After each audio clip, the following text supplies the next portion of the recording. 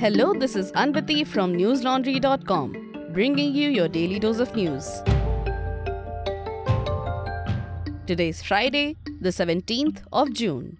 One protester was killed while several others were left injured after the Telangana police allegedly opened fire on a mob at Secunderabad railway station as protests against the Agnipath scheme escalated and got violent, Indian Express reported.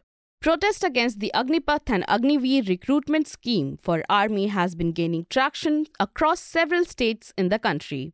The first major protest broke out in Bihar a day after the Defence Minister Rajnath Singh announced the scheme earlier this week. In this new scheme, men and women between the ages of 17.5 and 21 would be inducted into the armed forces for a 4-year tenure. At the end of the 4 years, only 25% of the recruits will be retained and go on to serve the regular 15-year period, and the rest 75% of recruits or Agniveers will be let go with a severance. In Bihar, the houses of Deputy Chief Minister Renu Devi in Betia in West Champaran district and Bihar BJP President Dr. Sanjay Jaiswal were attacked amid the protests, ANI reported. Additionally, a mob of over 500 protesters ransacked and arsoned the BJP office in Madhepura, Bihar, NDTV reported. 2 trains were torched at Samastipur and Lakhisarai in Bihar on Friday by the armed forces aspirants.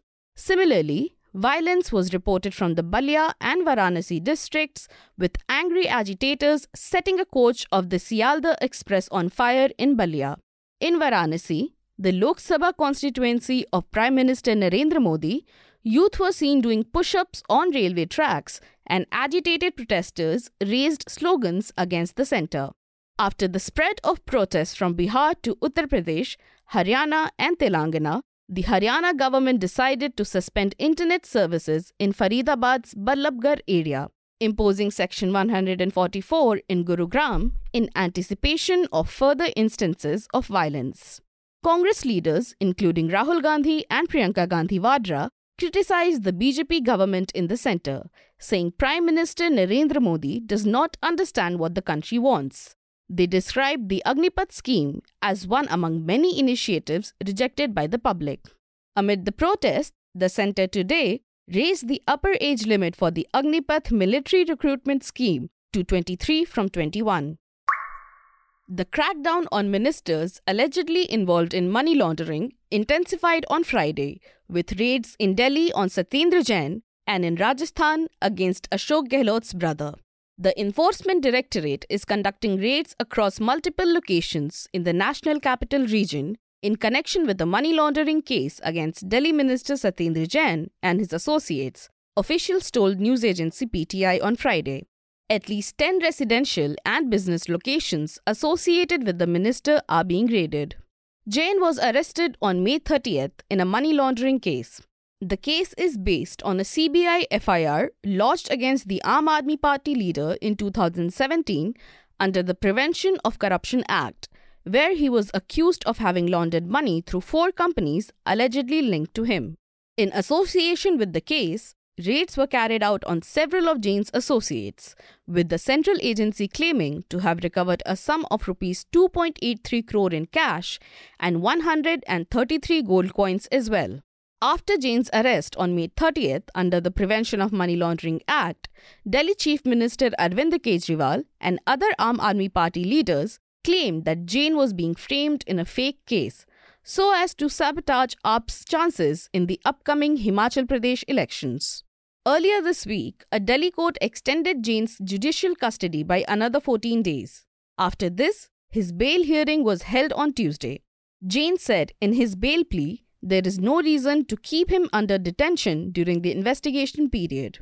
Apart from Jain, the CBI on Friday conducted searches at multiple locations across Rajasthan, Gujarat, and West Bengal in a fresh case where Rajasthan Chief Minister Ashok Gehlot's brother Agrasen is one of the accused, Indian Express reported. Express quoted sources as saying that Agrasen, who is a businessman, has been booked for alleged corruption along with others, including some government officials.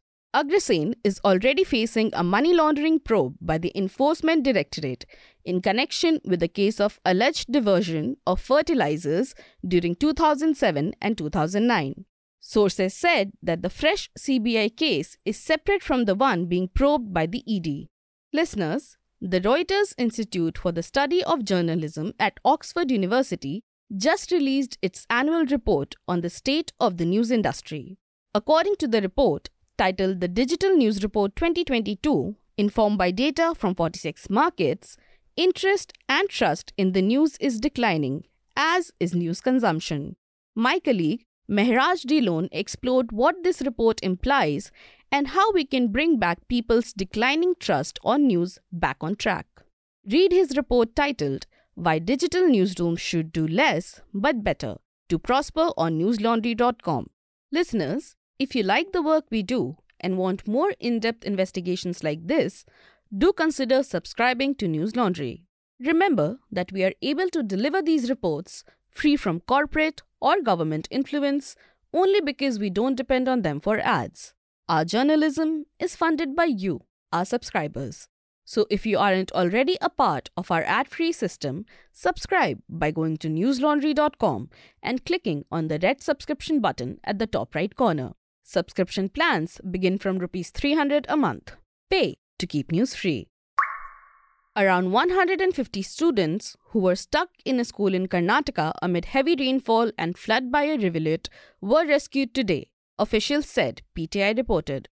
The students were stuck in a school in Amargol village under Bilavtagi Panchayat jurisdiction since Thursday evening.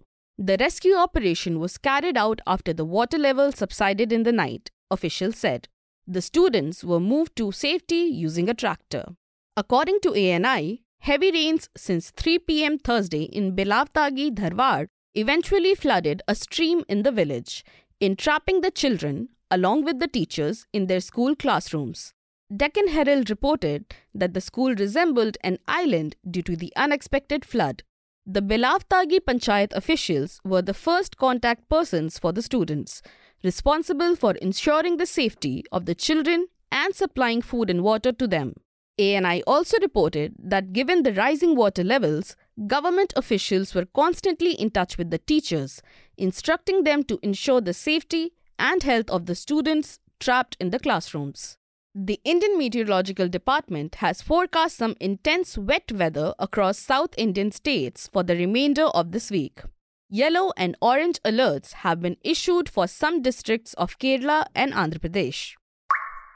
According to the annual data issued by Schweizerische National Bank, Switzerland's central bank, funds deposited by Indian nationals and firms in Swiss banks rose to a 14-year high of 3.83 billion Swiss francs or rupees 30,500 crores in 2021.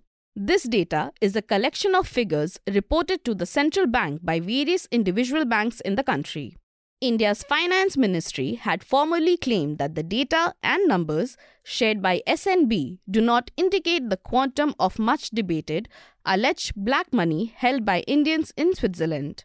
According to the data released on Thursday, the SNB said that the money held in customers' savings or deposit accounts of Indian account holders increased to a 7-year high of over rupees 4,800 crore in 2021, in contrast to a sum of rupees 4,000 crore in the past year. The highest component of CHF, or Swiss francs, 2,002 million, was other amount due to customers in form of bonds, securities, and various other financial instruments, PTI reported. The Swiss National Bank data takes into account all types of funds. It can range from deposits from enterprises to banks and individuals. This includes data for branches of Swiss banks in India, as also non-deposit liabilities. These are figures reported by banks to the SNB and do not include the money that might have been in Swiss banks in the names of third country entities.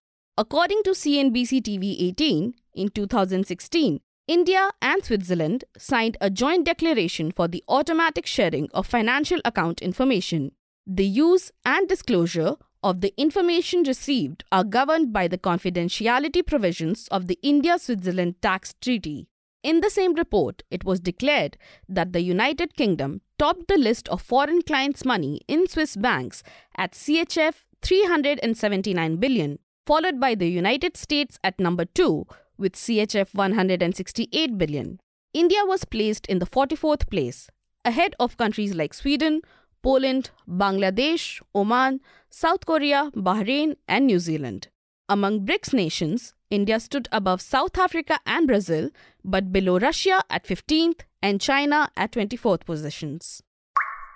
The National Council of Educational Research and Training has dropped content on Gujarat riots from the class 12th political science curriculum as a part of quote-unquote textbook rationalization exercise in view of the COVID-19 pandemic, Indian Express reported.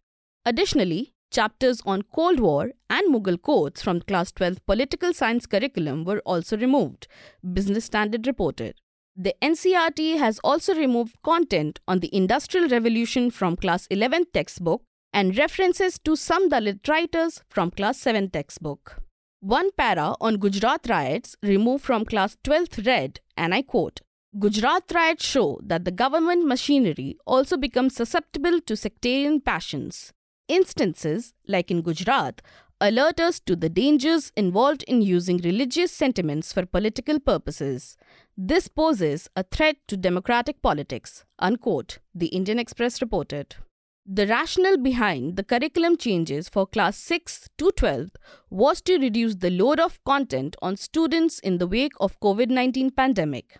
According to NCERT officials, nearly 30% of the syllabi was reduced for the current academic session.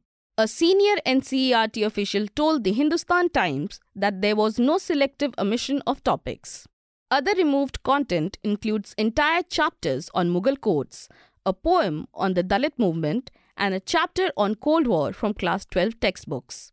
Chapters titled Central Islamic Lands and the Industrial Revolution have been dropped from class 12 textbook as well. From a textbook for class 7th, pages titled Mughal Emperors, Major Campaigns and Events were also dropped. The Sri Lankan government declared Friday a holiday for public offices and schools to limit vehicular movement, leaving many roads in and around the capital Colombo deserted, news agency Bloomberg reported. The decision was taken as the nation has almost ran out of fuel for transport and there's little signs of fresh supplies coming in.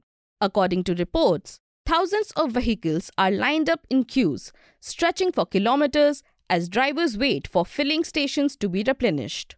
The country, facing its worst economic crisis, has many outstanding payments for foreign suppliers. The Minister of Power and Energy, Kanchana Vijayasekara, said on Thursday that the state-run Ceylon Petroleum Corp hadn't received tenders for fresh stocks of fuel because suppliers were deterred by outstanding payments. They have reached out to several companies and countries, including Russia, for supplies and are hoping for the approval from India for a fresh $500 million credit line for fuel imports, Vijayasekara said. Sri Lankan news agency, the Daily Mirror, reported that a letter of credit for $42.6 million was opened by People's Bank to purchase a shipment of 300,000 barrels of Octane 92 petrol. The Friday holiday for Sri Lankans was brought forth by the government decision to implement a 4-day work week in view of the current fuel crisis, and people were also asked to plant vegetables in their backyard to address any future food shortages that may emerge, News 18 reported. Meanwhile, protests demanding the resignation of President Gotabaya Rajapaksa at Colombo's Goa face continue. People of Sri Lanka have put the onus on the shoulders of the Rajapaksa family for the current economic crisis they face. That's all the news we have for you today. Have a great day or a good night, depending on wherever you're listening from. See you tomorrow. All the News Laundry podcasts are available on Stitcher, iTunes, and any other podcast platform. Please subscribe to News Laundry. Help us keep news independent. To catch all our podcasts on news, pop culture, current affairs, and sport, visit newslaundry.com. Follow us on Facebook, Twitter, and Instagram, and subscribe to our YouTube channel.